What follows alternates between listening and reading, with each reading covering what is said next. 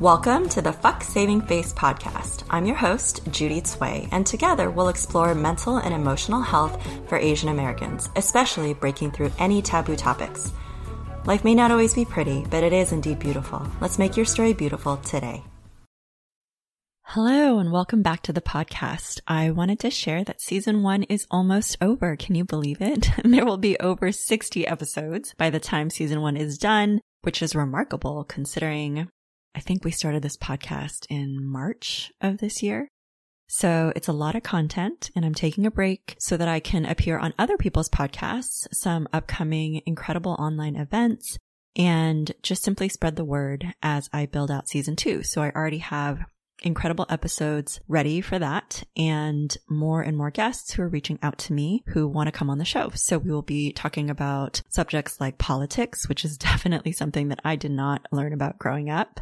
We're going to be talking about entrepreneurialism and how there is a lot of systemic racism or prejudices or, difficulties in building a business if you are a female entrepreneur, if you are an entrepreneur of color, and how to heal more relationships, especially if you potentially grew up in different cultures. If you didn't just grow up in the States, you grew up internationally as well. And all of what that means as we redefine what it means to be Asian in America today.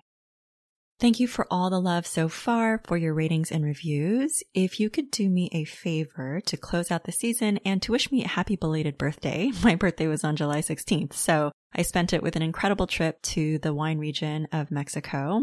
It's close to where I live in San Diego. And that was really incredible. But if you would like to gift me something, I would be honored if you would take some time, a few minutes to go hit 5 stars on the iTunes, algorithm, and to leave your thoughts. Share something that you've walked away with this season that's really potentially shifted your perspective, maybe healed a bit from the mindfulness practices, or that you're just walking away a more conscious, more compassionate, more joyful person.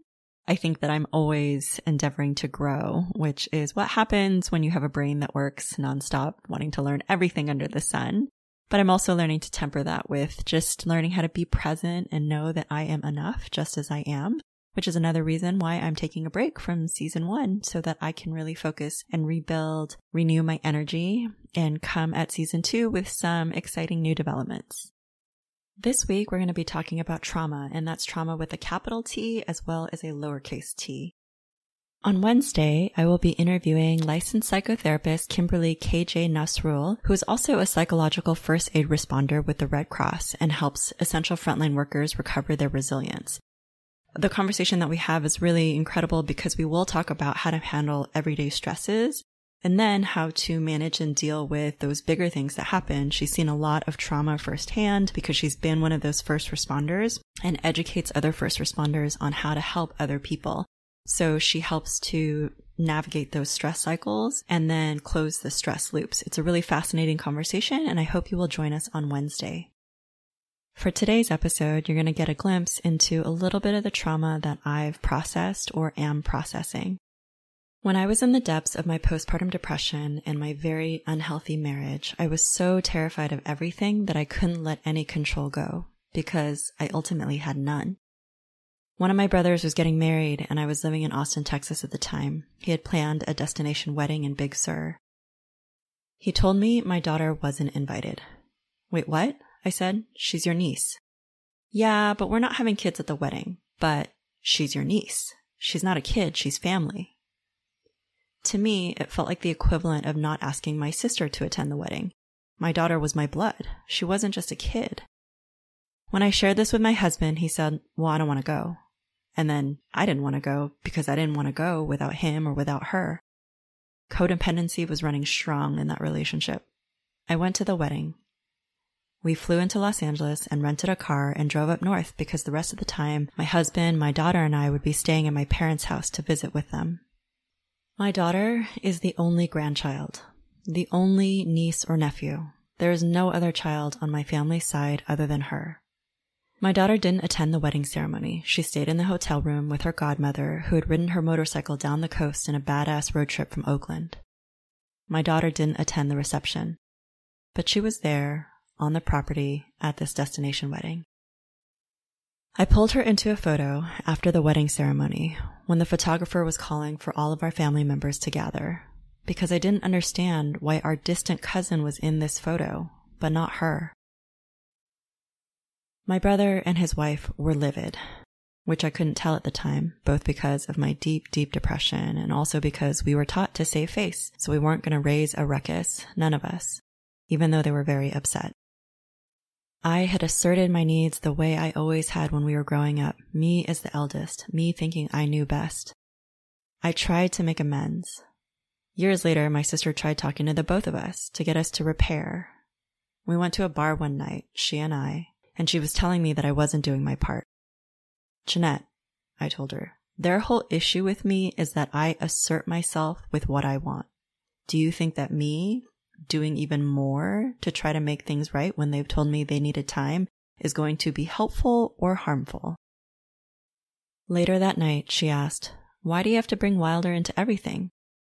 Because she's my daughter, I said. None of my siblings have children. When I share these stories with my friends, they say, oh, that's why. They have no idea. That night at the bar, my sister began to shout at me. We were in a small, enclosed space, and the bartender was right there, and she began to get louder and louder, telling me all the ways in which she was frustrated or disgruntled with the status of our relationship, of our family's relationship, of how she felt like she had to keep it all together and she was going to be the one, in the end, who helped take care of my parents the most. I told her honestly that she was probably right, that I had a daughter to take care of. And I know that that was the wrong thing to say when it comes to filial piety in traditional Chinese families. But I wasn't going to lie. I felt like the way she did before. I felt like I had to be the glue until I realized that there was no concoction of connection I could create that would ever be enough. After my daughter was born, I handwrote cards and mailed them to each of my siblings. I tried to take responsibility for being a bully growing up, for being placed in the impossible situation that I had to be their parent instead of their sister, because our actual parents were overwhelmed with life and money and being immigrants and couldn't do it. I am 3 years older than my sister. I am 7 years older than one of my brothers. I am 9 years older than my youngest brother. I was 9 years old when my youngest brother was born, and I remember when the earthquakes happened in LA. I had gotten up early to lie down next to him after he was born, before I would walk myself to elementary school. And as the house started shaking, I immediately picked him up and ran for cover. I changed my siblings' diapers. I bathed my siblings every night. I made their lunches for school. As I got older, I advocated for them. I advocated for my sister to go on an abroad trip when my parents asked me if it was worth it, because I knew that she would have an incredible experience. I advocated for each of my siblings, for school things, for things that I had experienced that I didn't get because my immigrant parents didn't know. They just had no idea of what it is that we needed or what would benefit us.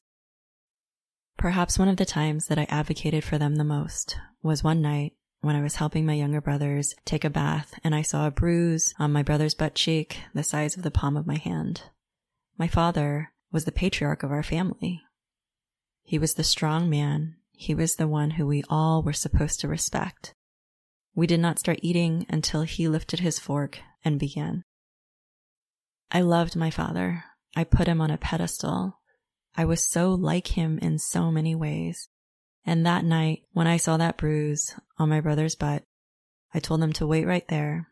And I walked over to my father, having dinner, reading the Chinese newspaper, and I told him, if you ever hit any of my brothers, ever again, I will report you to the police. And then I turn around and walk back and finish their nighttime routine. I had to mediate between my parents' marriage, which never worked. They would ask me questions and I would give them my advice, and then they wouldn't listen to me, and then they would get mad, asking me, who do you think you are, telling us what to do? I had to raise my 3 younger siblings when I still needed a parent. I parented them the way that I was parented, which meant shouting and yelling and discipline and feeling totally overwhelmed. When I became a parent, I read The Whole Brain Child, and realized that my brain was just developing. I didn't have the capacity for that. I didn't have the ability to rationalize or have logic. I was in over my head, and so I failed. I failed a lot. But failure in our family was never an option. Because of this, my younger sister got to be my brother's sibling, while they have forever seen me as this terrible authority figure they'd rather have nothing to do with. Or at least that's the way that I perceive it, because I know that my sister has plans with them that I'm not invited to. None of my siblings responded to receiving those cards that I had mailed, asking for forgiveness, telling them that I wanted to create a different relationship because I now had a daughter and I wanted them to have an aunt and uncles. That night at the bar, I let my sister rant at me. I knew she needed to vent. But when it came to my daughter, when she said that she went to New York to help watch her friend's kid for a month or so that she knew what it was like, I stopped her there. No, I said firmly. You can yell at me about all the other things and I will take it, but you cannot tell me that you know what it's like to be a parent until you become one. Because I had no idea.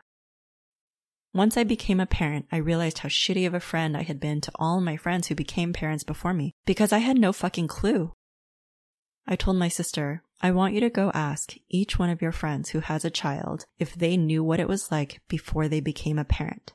And I guarantee that every single one of them will tell you they had no fucking clue. There is a clear before and after. The life after becoming a mother. The life after. And this is why my heart breaks even more, because I have a remarkable little girl who doesn't know her uncles or their wives, her aunts. I tried to make it right with my brother and his wife. I apologized. I wrote an email. I explained the depth of my postpartum depression and my unhealthy, emotionally abusive marriage, but they said they needed time, so I have to let it go. My brother and his wife bought a house a few years ago, and they haven't yet invited me or my daughter to see it. I am not a perfect person, and they are wonderful people. I know that each one of my siblings is a wonderful human being. I know that they were upset about their wedding and every action after that, even though it wasn't purposeful. I don't think I could get it right. I think it would always look wrong. My current partner has a beautiful relationship with his family, with his parents, with his brothers. He even has a brother with the same name as mine. This last trip he took to the East Coast with his daughters, I became scarce from the West Coast. He didn't want to flaunt it in my face of the connections they have, and I didn't want to take away from his joy. I don't know if I'm ever going to be able to get it right. I know I won't get to go back in time to be a different sister. I know I won't be able to take that trip back where I brought my daughter and didn't respect their wishes. I know that each time I see how close my sister and my brothers are, it will remind me how far away I feel from them. I know that my heart will continue to break each time I think about my daughter not knowing who they are, or honestly me not knowing who they are either. I know that I have friends who are like family, and I have built a beautiful community around me. But there is something about when your family of origin, your blood, sees you as less than. In a moment of frustration today, I asked my neighbor who's more like family, is she always going to put him on a pedestal? Is my daughter always going to put her dad on a pedestal? And my neighbor reminded me that at her age, this is exactly what she needs, because it would be too much for her little heart and her little mind to handle if she saw anything but. And that brought this moment of compassion in my heart to know that sometimes we can only do what we can, even if we create an illusion, because the heartbreak of reality is simply too much. It occurred to me the other day that one of the reasons I have such a hard time loving myself is because I don't understand how my parents could have hated me so much growing up, how they could have berated me incessantly the way that they did, how they could have put me in impossible situations I would never win. I am a mother now, and I see that I would never do that to my daughter, or at least I try. That when I make a mistake, I feel terribly about it, and I try to make it right to her. I take responsibility. I say that I'm sorry. I aim to hear how she feels. I try to find that reconnection and reconciliation. After I had my daughter, I thought that I would become closer to my mother, that we could become more like kin because we now share this role in life, mother. But what I came to realize is that yes, life is hard and we all go through terrible things, but I am the adult and my daughter is the child, and it is my job as the adult to give her every possible chance to become healthy and whole, to always feel that way, that innate, pure enoughness, the way that she was born. I have compassion for my parents. I know they were raised in even harder circumstances than I was, in a time when emotions and mental health weren't important. I went back to China. I went back to Taiwan. I know a little of the things they went through, but I also know that I went through hard things too. And, well, I still believe that we all chose to come here as a stellar constellation of souls with contracts we agreed to before we arrived, and now we're fulfilling them. I am the kind of mother I try to be because of the kind of mothering I had. I have the kinds of relationships I do because of the deep heartache and loss and grief I feel every single time the relationships that I want are not the ways that they are. My sister has done a remarkable job of shifting her relationship with my father, with everyone. She's done it with me. It's admirable. And I think sometimes if I had more bandwidth, less, as a divorced mom figuring out how to live well in California, then I could devote more attention to that. But I am not perfect. And as my friend Brett said, I can only do the best that I can. That's all any of us can ever do. We can only do the best that we can. I love my siblings. I wish that things were different. I don't know if they ever will be. And so I sit with that grief a lot, especially when I see my friends with their close relationships with their families. There are some things that I cannot give. There are some things that I will not get. And that is what we all experience as being human. As I mentioned earlier, on Wednesday, we'll be speaking with licensed psychotherapist Kimberly KJ Nasrul. We'll be talking about trauma and how, in general, trauma is defined as this psychological, emotional response to an event or an experience that can be everything from disturbing to deeply distressing. When you experience a trauma, it can cause feelings of loss of control, betrayal, an abuse of power, helplessness, pain, confusion, loss, and it varies from person to person. Some of the basic common responses to trauma could be sadness, anger, denial, fear, or shame. You might have insomnia, difficulty with relationships, nightmares, or you can feel nausea. You can have changes in appetite, headaches, and, you might have PTSD or be feeling depressed or have anxiety, maybe even substance abuse issues. We'll dive deeper into this on Wednesday, but I just want to let you know that being human can be really challenging sometimes, and doing the right thing and continuing to have an open heart with healthy boundaries can also be very challenging, learning how to be vulnerable and continue to show up in the midst of things that are not exactly as you'd hoped. One of my friends often shares with me, this alert of, oh, well, that's grief. Because again, as a culture and a society, I don't think we're really taught how to hold or process or move through grief in ways that are acceptable. So you're not alone in whatever it is that you're going through. If you do need additional support or help, I hope that you will reach out to the resources that are available to you. And I'll hope you remember the thing that I often say, which is life may not always be pretty, but it is indeed beautiful. Make your story beautiful. You are an empowered, incredible human being. You have the ability to heal and to change. Nothing is too late. Even the relationships that I mentioned in today's essay, those are not too late. You never know what's going to happen. And each moment, each day, we make new choices and we continue to show up with greater knowledge and greater insights and wisdom. And that is what we're all doing. So we're all trying our best. Have a beautiful rest of your day, and I look forward to seeing you in the upcoming episodes. Please rate my mom's podcast. Give her 5 stars. If you want to chat with my mom, go to goodpods.com. That's where you can follow and talk to your favorite podcast hosts, like my mom.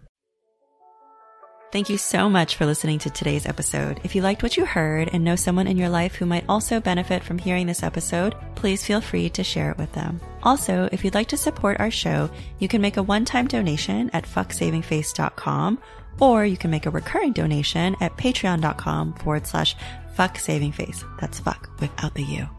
Subscribe today to stay tuned for all future episodes.